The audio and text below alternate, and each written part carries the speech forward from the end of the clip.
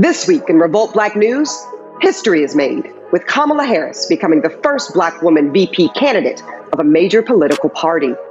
Y'all, this is a crucial and exciting moment we're living in, because we know Black women have been the backbone of the Democratic Party, well, actually this entire country, for generations, and now we are finally being rewarded. Now, as we celebrate this achievement and examine its impact, we also look at another backbone in our community, the Black church. Now, see, the church has always been a core part of the Black community, but as times have gone on, well, things have changed. And especially in current times like this pandemic, where resources are so limited, and there are many people whose only resource is prayer. So today, we go to church.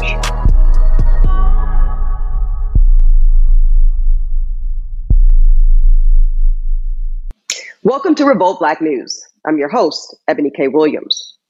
So today we're looking at the Black church, because at one point in time, the Black church was the foundation, the epicenter of our entire community.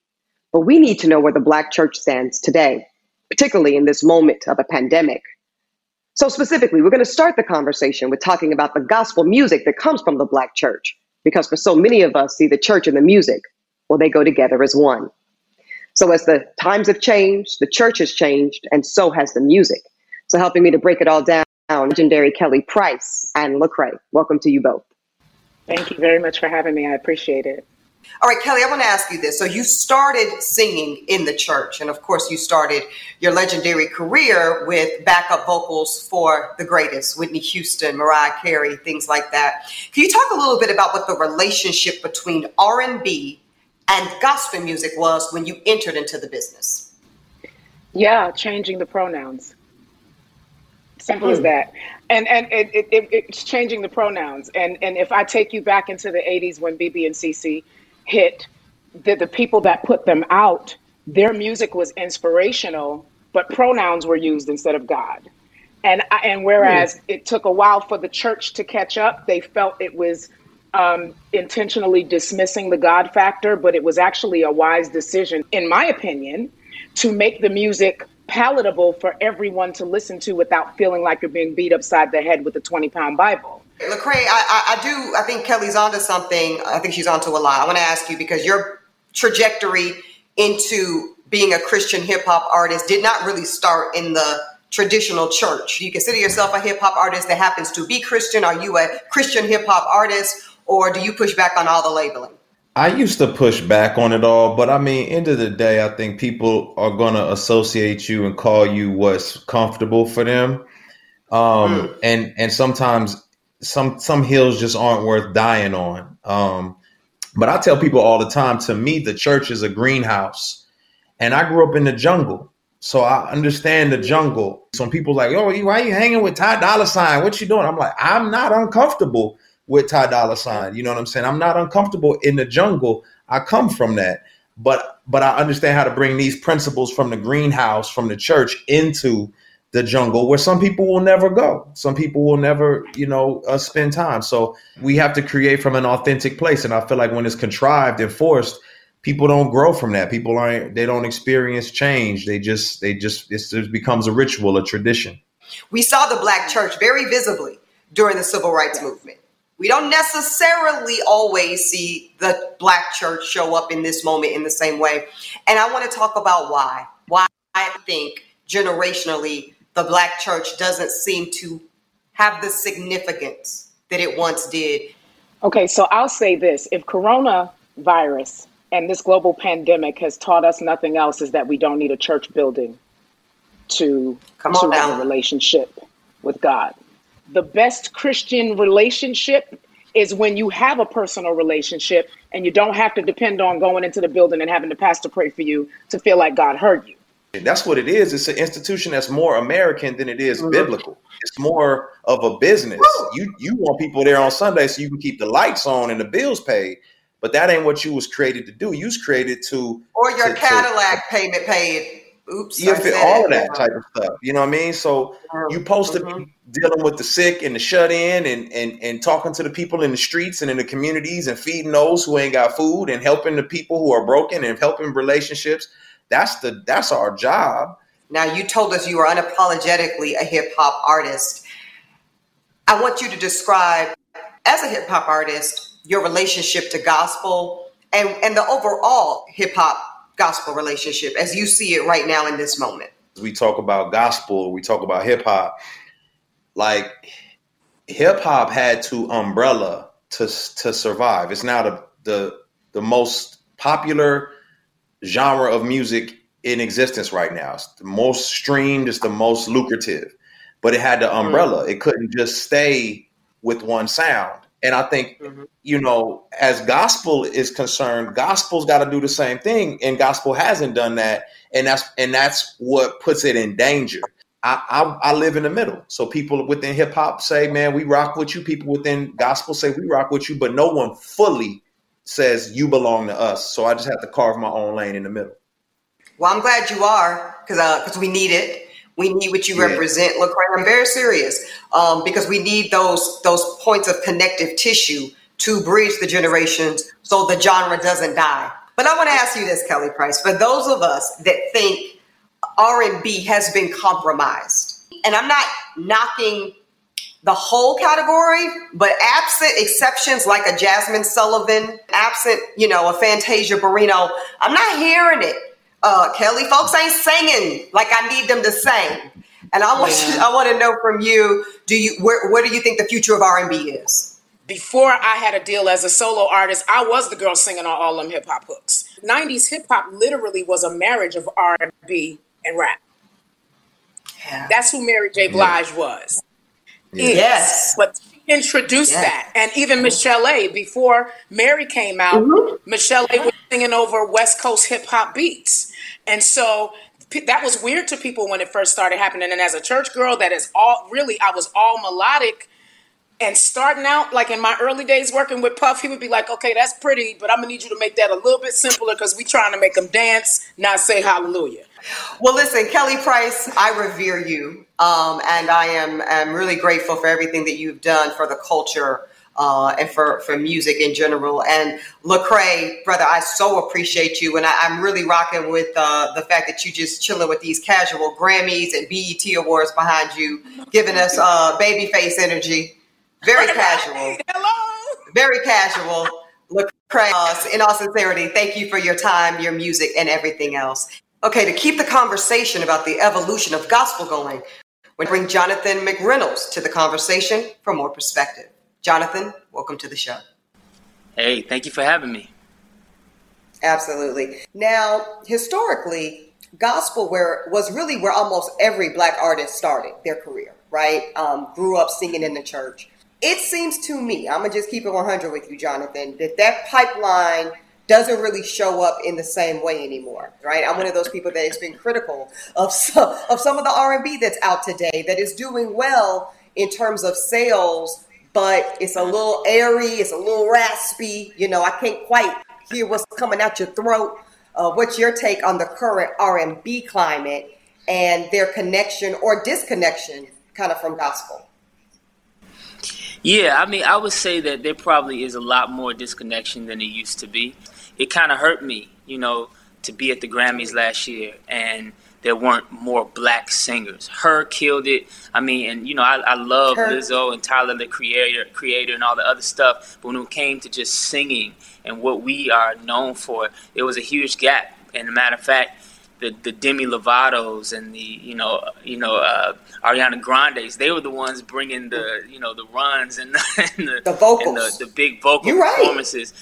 It's just a different time. It's just a different time, and church and God is not so much a centerpiece anymore for a lot of Black culture. It's more of an accessory that shows up in the music, but more importantly, it shows up in the way we approach life and thinking.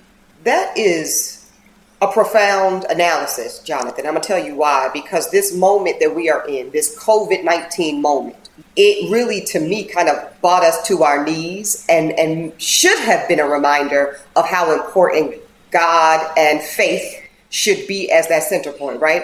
So how did we see this show up? Well, we saw it show up in the overwhelming gratitude and celebration of the gospel versus battle.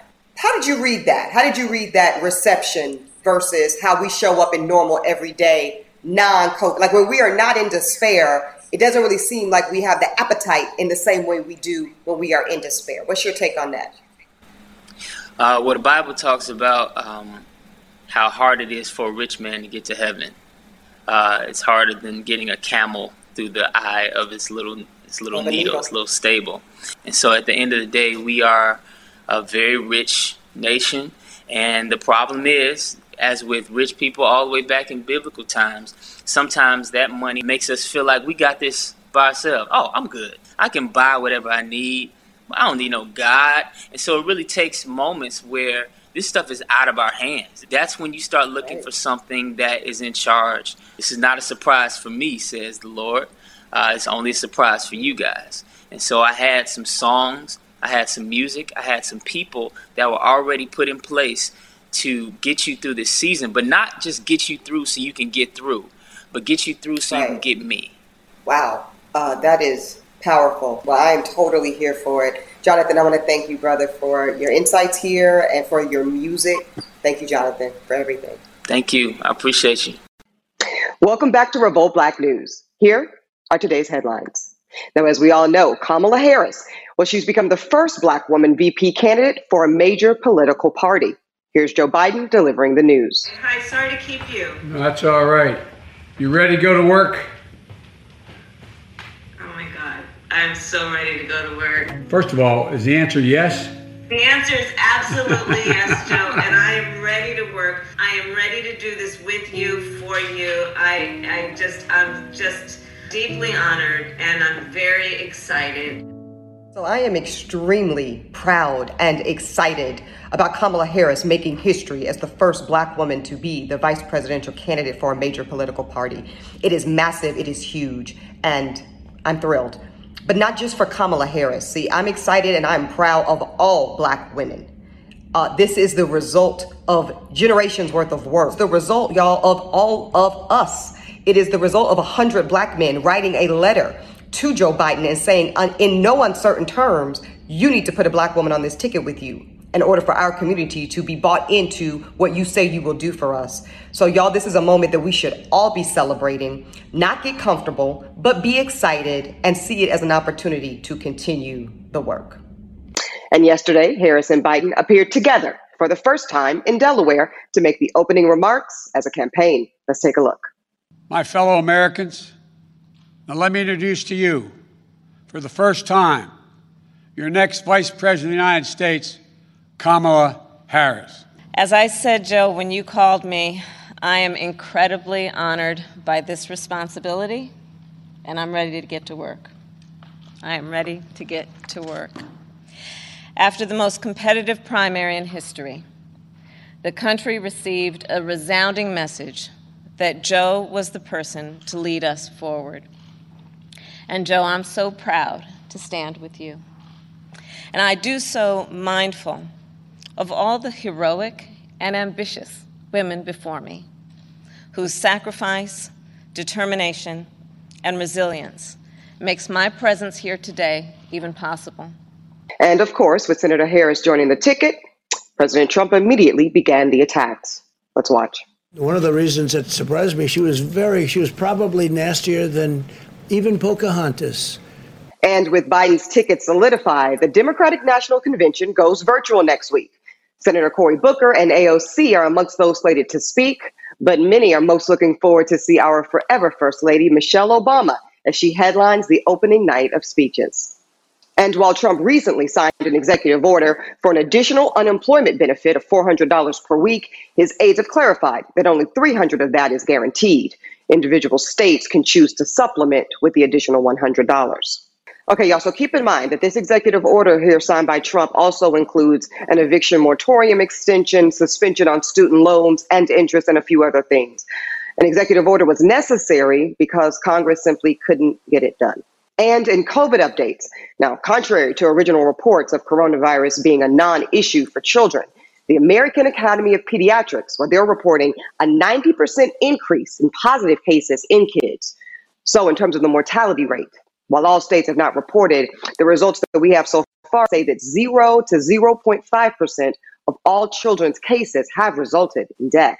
Now, despite that low number, doctors say that children can still display the same known adult symptoms. But additionally, we need to watch out for their difficulty in breathing, rashes, especially those that tend to spread, lack of energy, and problems staying awake.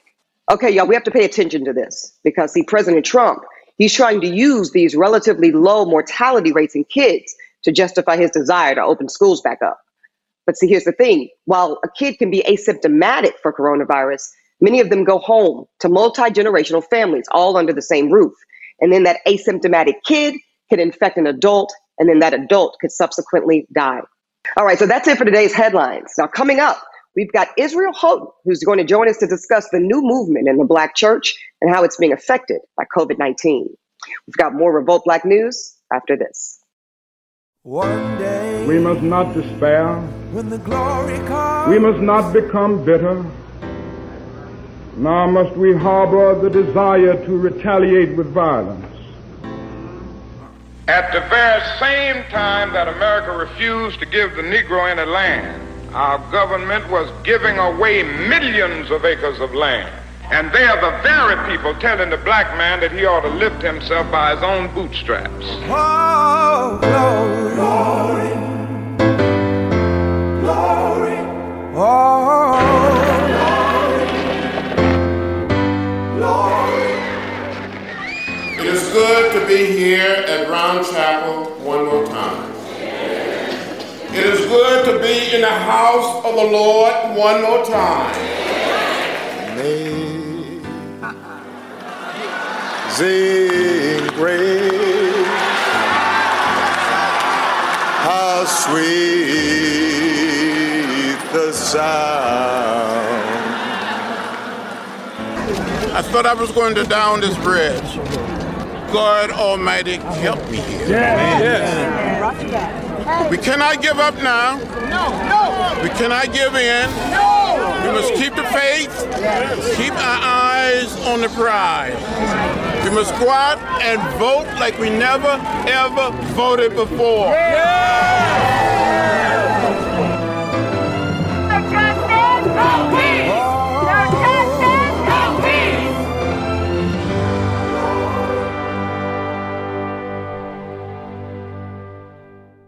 Welcome back to Revolt Black News. Now, as we continue the conversation today about the Black church, we have to turn the discussion towards the current crisis, some would say, that are going on with this generation, the culture, and Black church. So I'm here with Christian musician and worship leader, Israel Houghton. Welcome to the show, Israel. It's a pleasure. Thank you. Thanks for having me. Oh, absolutely. So listen, Israel, some people call this entire generation a godless one, frankly speaking. And specifically, there is a lot of questioning around why isn't the Black church the kind of bedrock that it used to be for the culture and for our people? And I'd love to see your reaction to that.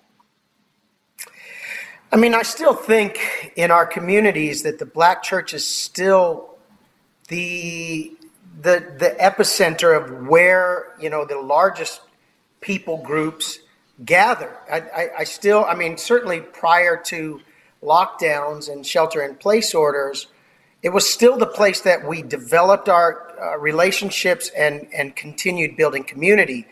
I think, the way I look at it is it's still a necessary place for us. Has it changed with the new generation coming in? Without a doubt. I kind of want to correct the assumption that we are godless. I don't think this generation has rejected God. I think this generation has rejected the God of their parents. And so we still love God. But the idea of the only way I can express my love is the way they did it. I feel like that is certainly changing rapidly. Indeed. Also, Israel, a lot of people feel that they can have a relationship with God and prayer and spirituality, and they don't necessarily need to belong or attend like a physical church, as kind of you spoke to, the previous generation really relied upon or seemed to. What's your response to this kind of modern take on spirituality and a belief system that's more individual than rooted in the church? I mean, I find myself in a very interesting generation gap there because I'm the product of baby boomers. I'm Gen X, but I'm married to a millennial, and I have teenage. We love Adrian. Hey, girl. Hey.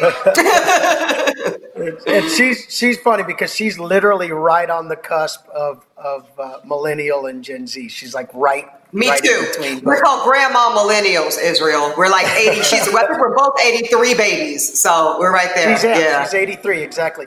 So to hear kind of the different expressions when I talk to my teenagers about this, and I have a daughter who's going to be 24 in just a couple weeks, her take on church versus her take on God. And her love for Jesus is very interesting because, so much of, you got to understand, I'd spent 15 years at the largest church in America at Lakewood. So she got to kind of see the who's who of the zoo, so to speak. And I mean that as a compliment, but like to see kind of the largest platform and everybody who is anybody that we would know in this genre has stood on that platform, for her to kind of see the cult of personality church versus who is God to me? What is my relationship as a believer, as a follower of Christ? What does that look like? And does that require sort of being a card-carrying member of a church? All of that has come, under scrutiny within her own, belief system. And what I have found is, especially with, again, nobody's really going to church like that in the last 6 months. So it has forced people to go, all right, so what does my devotion look like now? Am I logging on exactly at 10 a.m. to watch, online church? And if I miss it by an hour or two, does that make me any less devout? And do I still care about my walk with God? All of these things are, if I'd love to answer them with a exclamation point, but most of them are answered right now with a big question mark or a ... Like, we'll see, and I feel like a lot of that is in flux right now.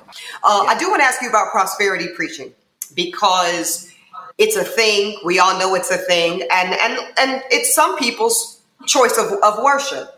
But I want to ask you, and for this generation, do you see prosperity preaching, which is, of course, the kind of, like you said, send me $5 in a prayer cloth and God will bless you with a private jet just like he did me, that type of thing. Do you see that flying for this generation as it has kind of historically? Because that has been a thing in the Black church and the Black community for a long time now. Do you think it has a future in the Black church? I not only don't think it has a future, I think it's pretty much on life support now.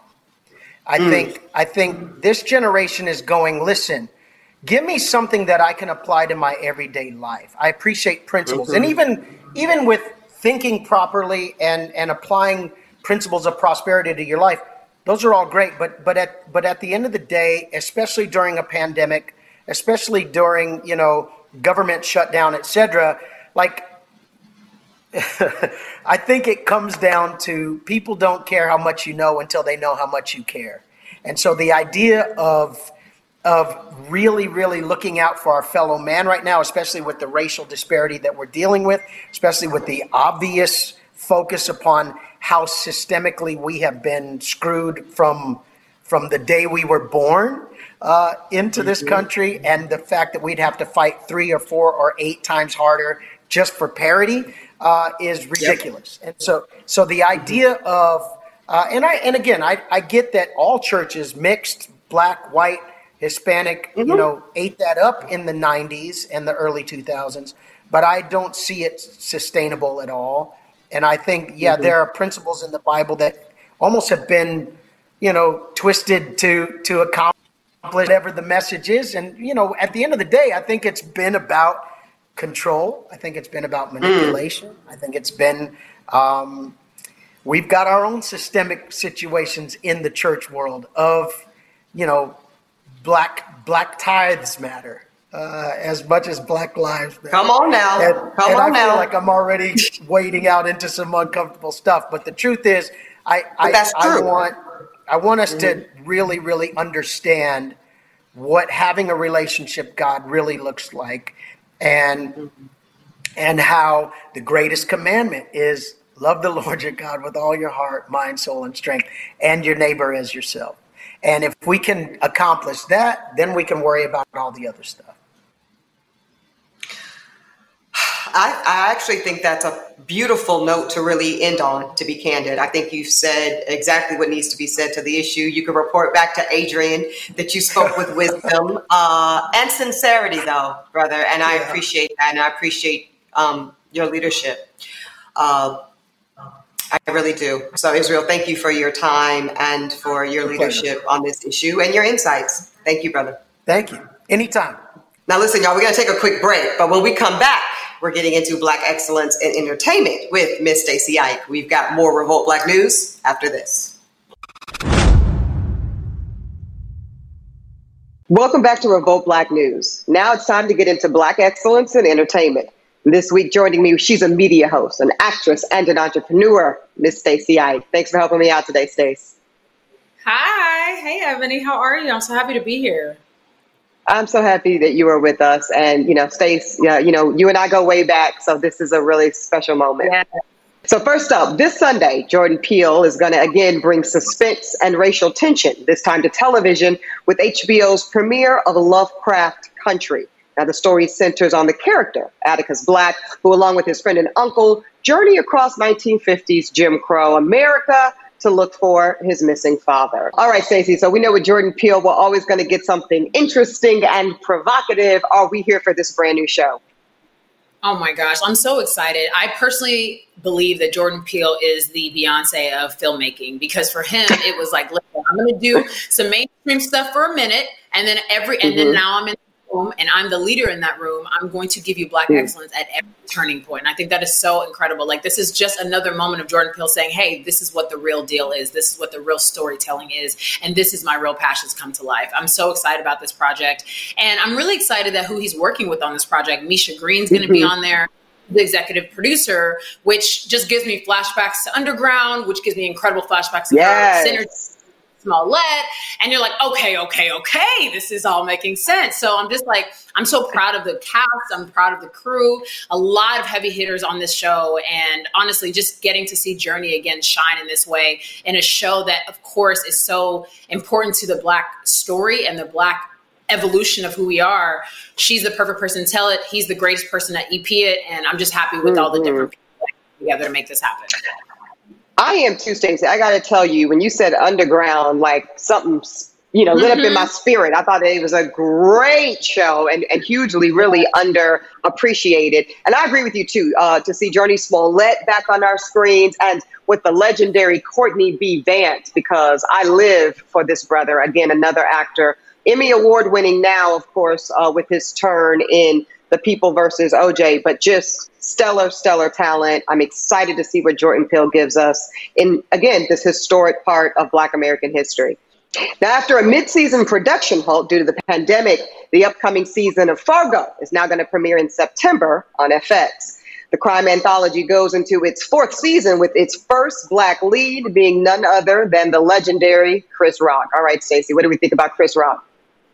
I'm excited for him. I definitely watched the trailer. I love where the story seems like it's going to go. And I love how I feel like he's going to be a great vehicle to take us there. Because to be honest, I mean, some people say you've never seen Chris Rock in a role like this. I beg to differ. I know he's done a few more serious movies, but I think this is going to be a great moment where he can mirror his serious acting with that hint of comedy, because Fargo itself is just one of those shows that it's really well done in the sense that, yes, it is more serious and crime based, but there's always a hint of like that funny character. And I think he's going to be really great in bringing that to life. I do too. Listen, I love Chris Rock. I think he's one of the epic talents of our time, our generation. Love him doing stand up. Now, I'm going to tell you the truth though, Stace. There was one Chris Rock role that he could have kept it. And that was, of course, his turn in Empire. Girl, he could have kept what he gave us on Empire. But absent that, I am looking forward to what's going to happen here in Fargo, and good for them for finally getting a Black lead in that role. So in movie news, coming off directing the Candyman reboot, Nia DaCosta is set to direct Captain Marvel 2. This will make her the very first Black woman to direct a Marvel movie. Stacey, this is huge. mind blown, but I shouldn't be, but I am. I'm mind blown because it's coming from the inside out. I'm so happy. I'm excited. I'm elated. I'm looking at this beautiful 30-year-old Black woman. She is 30 years old. Age is nothing but a number, but this is just an epitome of who Black women are. We direct Marvel movies at 30. Like, I'm sorry, that's incredible. And I'm so impressed with her. It was incredible to look through her rap sheet as well and just realize like who she's been mentored by, who she's kind of been groomed around, and how much she's put in the work to, I don't believe it's proving. I feel like it's just to arrive. She just arrived at the perfect spot where she belonged, where it was being carved out for her. Obviously, again, her relationship with Jordan Peele and Candyman, I think was just a great synergy to continue to catapult her into like, hello, I've been here, and there's just a few people who are supporting me getting there. But this is going to be a moment where we get to see this girl shine, and I am so happy for her. Me too, sis. Because again, as we know, Black women are not one genre. We are not one category. We are the opposite of one note and one dimensional. So to see this young, talented sister represent in this legendary space, which is Marvel, it's truly beautiful. And I am very excited and very proud of her. So now listen, regardless of the internet petitions, Cardi B and Meg Thee Stallion, they are winning. Huge, Stace. WAP or WAP, I'm not sure what we're calling that, made the biggest YouTube debut for a female collaboration by garnering, get this, 26.5 million views in only 24 hours. I've seen the video. I have heard the song about 13 times plus over the weekend. Stacey, how cool is this to see? Honestly, it's really interesting. Not only is the video a really great collaboration of these two women's brands, but I think what was more interesting is the feedback towards that. Not necessarily just the critiques, but the feedback, the conversation that came about when two Black women own their sexuality in this way, right? And so I had several conversations with friends about it. I won't lie. The first time I watched it, I was a little taken back because I'm an older sister, and first thing I thought about was my younger sister. I'm like, she can't, I'm having that moment. But then I'm also realizing that my, older people in my world did the same thing when Little Kim videos came out. So it's just a part of life. What's beautiful about the conversation that's being had is people are understanding that when women own their sexuality, it's another way for you to remember that you don't own their sexuality, whether it's men, whether it's other women, whether it's society, and that to me is the bigger conversation. We're having a lot of different critiques on, oh, that was too much or that was too sexual. But the truth is, if this was a man doing the same video, the critiques would be very different.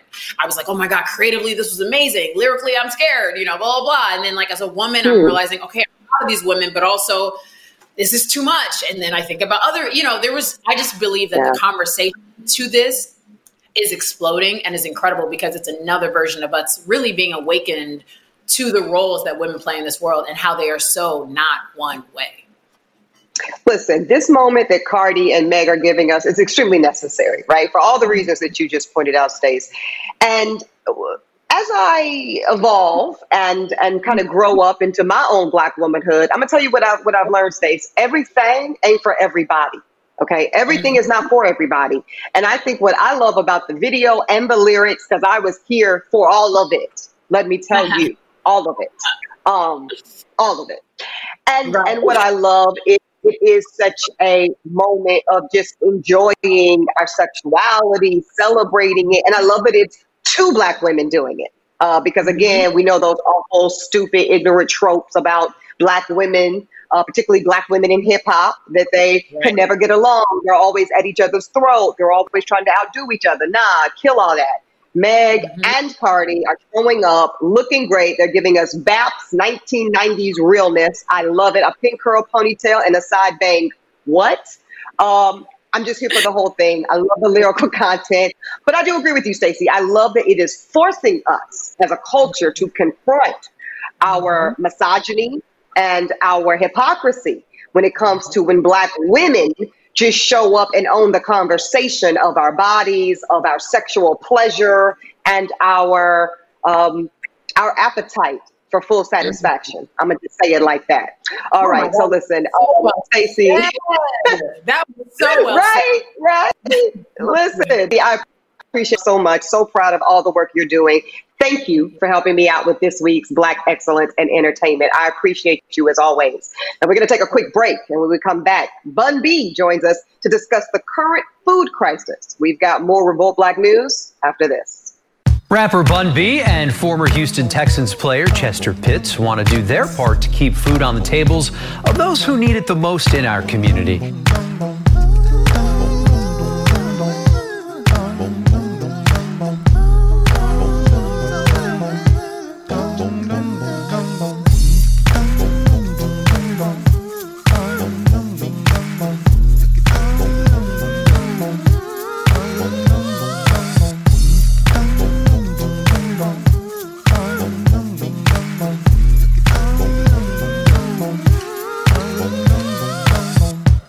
Refrigerators are popping up along some sidewalks on the city's west side, but they're not for sale. They're called Love Fridges, and they're being placed there to help supply families in need with nutritious foods.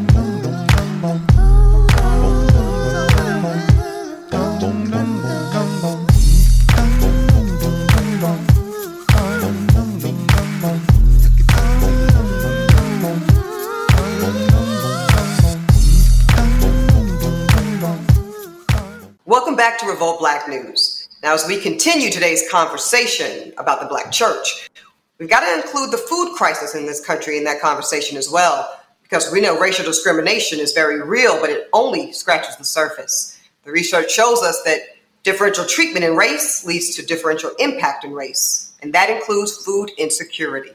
So to help us out on this topic are two people doing incredible work. We've got with us the founder of the Love Fridge, Radius, and we've got hip-hop legend, professor, and philanthropist, Bun B. Thank you both. Thank you for having me. Absolutely. Now, Bun B, you have been doing extremely good work in H-Town, Houston proper. You've teamed up with your home church, Bethel's Family, to feed over 1,000 families. Talk a little bit about what general circumstances led you to doing this work around food in that community. Well, my church is very active in the community. It's in the inner city. It's on the southwest side of Houston. And on a daily basis, my church looks to provide for the people of that community. They offer meals, hot and cooked meals on Tuesdays and Thursdays. But they always allocate food for the children, particularly during school. I have some good standing relationships with Popeyes, has helped provide meals for us, and a local company called Antone's. And so we understand that these people need help. And if we don't help our community, then no one else will. A lot of what we're talking about here today is misconceptions or perceptions that there's a disconnect between the culture and the church. And what you're talking about is a very real connection. And we love to see it. Radius, I want to talk a bit about what you have started. Yeah, it's a beautiful, beautiful thing. Radius, your concept of the Love Fridge. Talk about how it came about and what inspired you and why it's important for you to do it. Much love and respect. Yeah, so Love Fridge, we just went over a month now. I think it's just hitting 5 weeks. I started to see these fridge communities popping up. And I was like, how can I get this started in Chicago? We got a lot of things going on there. I started an Instagram, the Love Fridge Chicago. Love is just this natural glue. That's what everything comes to. No matter how things get crazy, we have love. I knew people would align to that. So, Radius, can you talk a little bit about the numbers when you started doing work in these communities, specifically Chicago or even nationwide, what those numbers look like, and can you just speak a bit to what your work has taught you? Well, even pre-COVID, it was already insane. I believe like at least 30 million people on average didn't have access to regular meals, and that's definitely going to double over the next 6 to 12 months. Or as far as Chicago, our average communities that really face a lot of this food apartheid. Most people say food deserts, but food apartheid is really what it is: racial discrimination. Neighborhoods like Austin and Inglewood and Lawndale and South Chicago, these neighborhoods, on average income is like at least 40% make under 25,000. That's not enough to really do anything for their families. We shouldn't have to do this. There's trillionaires out here who eat abundance. So it's beautiful we're doing this, but we shouldn't really have to. Okay, so Bun B, we see all businesses are struggling in this moment, this COVID era. But your work as a board member of the Altus Foundation really lets you see firsthand how churches are working to survive this pandemic. So tell us a bit about that work. Well, for me, it's, this is the community that I go in. This is the community that I'm around. A lot of the inner cities, 3rd Ward, 5th Ward, South Park, Southwest Side, whatever. This is where a big part of the people that support me live. And so rather than just being someone that takes from these communities, I wanted to make sure that I was part of the effort to give back to these communities. People are hurting right now, and we want to make sure that we're doing everything we can. We can't help everyone. We'd love to, but we're going to help as many people as we can. Are people contributing more than before? Because you've been doing this work pre-COVID. How does the supply look compared to COVID versus pre-COVID? Well, it's difficult because the majority of people that would normally contribute are actually now in need themselves, right? Oh, wow. So the people that would normally come in and help contribute, they're not in a position to contribute in the way that they would like to. So for us, it's really about leaning on the compassion and the humanity of corporate partners, right? Imploring on them how serious the need is, leaning on their humanity and their compassion to contribute and partner with us. And we've had great collaborations with one in particular, Brothers Produce in Houston, Texas, has come out every single week. But I understand that everybody that used to be able to do this isn't in a position to do that anymore. But, we're godly people, so we know that God will provide, and we just keep working and pushing forward and doing the best that we can in the moment. Bun B, you've been doing something extremely interesting, which is teaching a class at Rice University about hip hop and religion. So as this episode is all about the Black church, I would love to hear your perspective and your insight about the intersection of hip hop and religion. Well, there's a lot more so than just the intersections, right? It's about the parallel paths that they both take with respect to the Black community. Most Black people, and people in general, obviously, they get a lot of, Black people, let's start there. Black people have for years gotten their information and congregated at the church. So the church was a place where Black people would come together. They would inform each other. They would engage with each other. But even deeper than that, people tend to choose who they want to be around and share their worlds with by the religion they practice and the music that they listen to, right? So if I'm a jazz person, I'm going to typically have more in common with other people who are jazz people. Same thing with hip hop. These are the people that we tend to commune with because we look at the world the same way. We have the same views on many different things. Hip hop's always been the driving force of community. I think that's it. You just nailed it. It's hip hop. It's religion. No matter your faith walk, it is community. Gentlemen, the work you're doing is essential, truly, to our people, our survival, and our well-being. Thank you, Bun B. Thank you, Radius, for your work and for this conversation. Thank you. All right, so we hope that today's episode and the attention that we pay to the Black church can serve as a bridge for those of us who need a sanctuary, but may feel some kind of way about some of the stuff that comes with organized religion. But regardless of where we are on this particularly complex topic, there's one thing we all know for sure. That's that our churches are extremely vulnerable right now, y'all, because of this pandemic. And although the church may not be the epicenter for our community that it used to be, we still have to take this opportunity to lift up the institutions that have lifted us. So y'all, please, I encourage you, go to churchrelief.org and you can either donate money or take a look at their best practices dropdown, where you'll see all kinds of ways to personally lend a helping hand during these times of need. Y'all, the church, well, it's helped us. But right now, there are several churches that need our help so that they can continue helping others. So I'll leave you with my favorite scripture. It's 1 Peter chapter 4, verse 10. Each of you use whatever gift you've received to serve others as a faithful steward of God's grace in all its many forms. For Revolt Black News, I'm Ebony K. Williams. See you next time.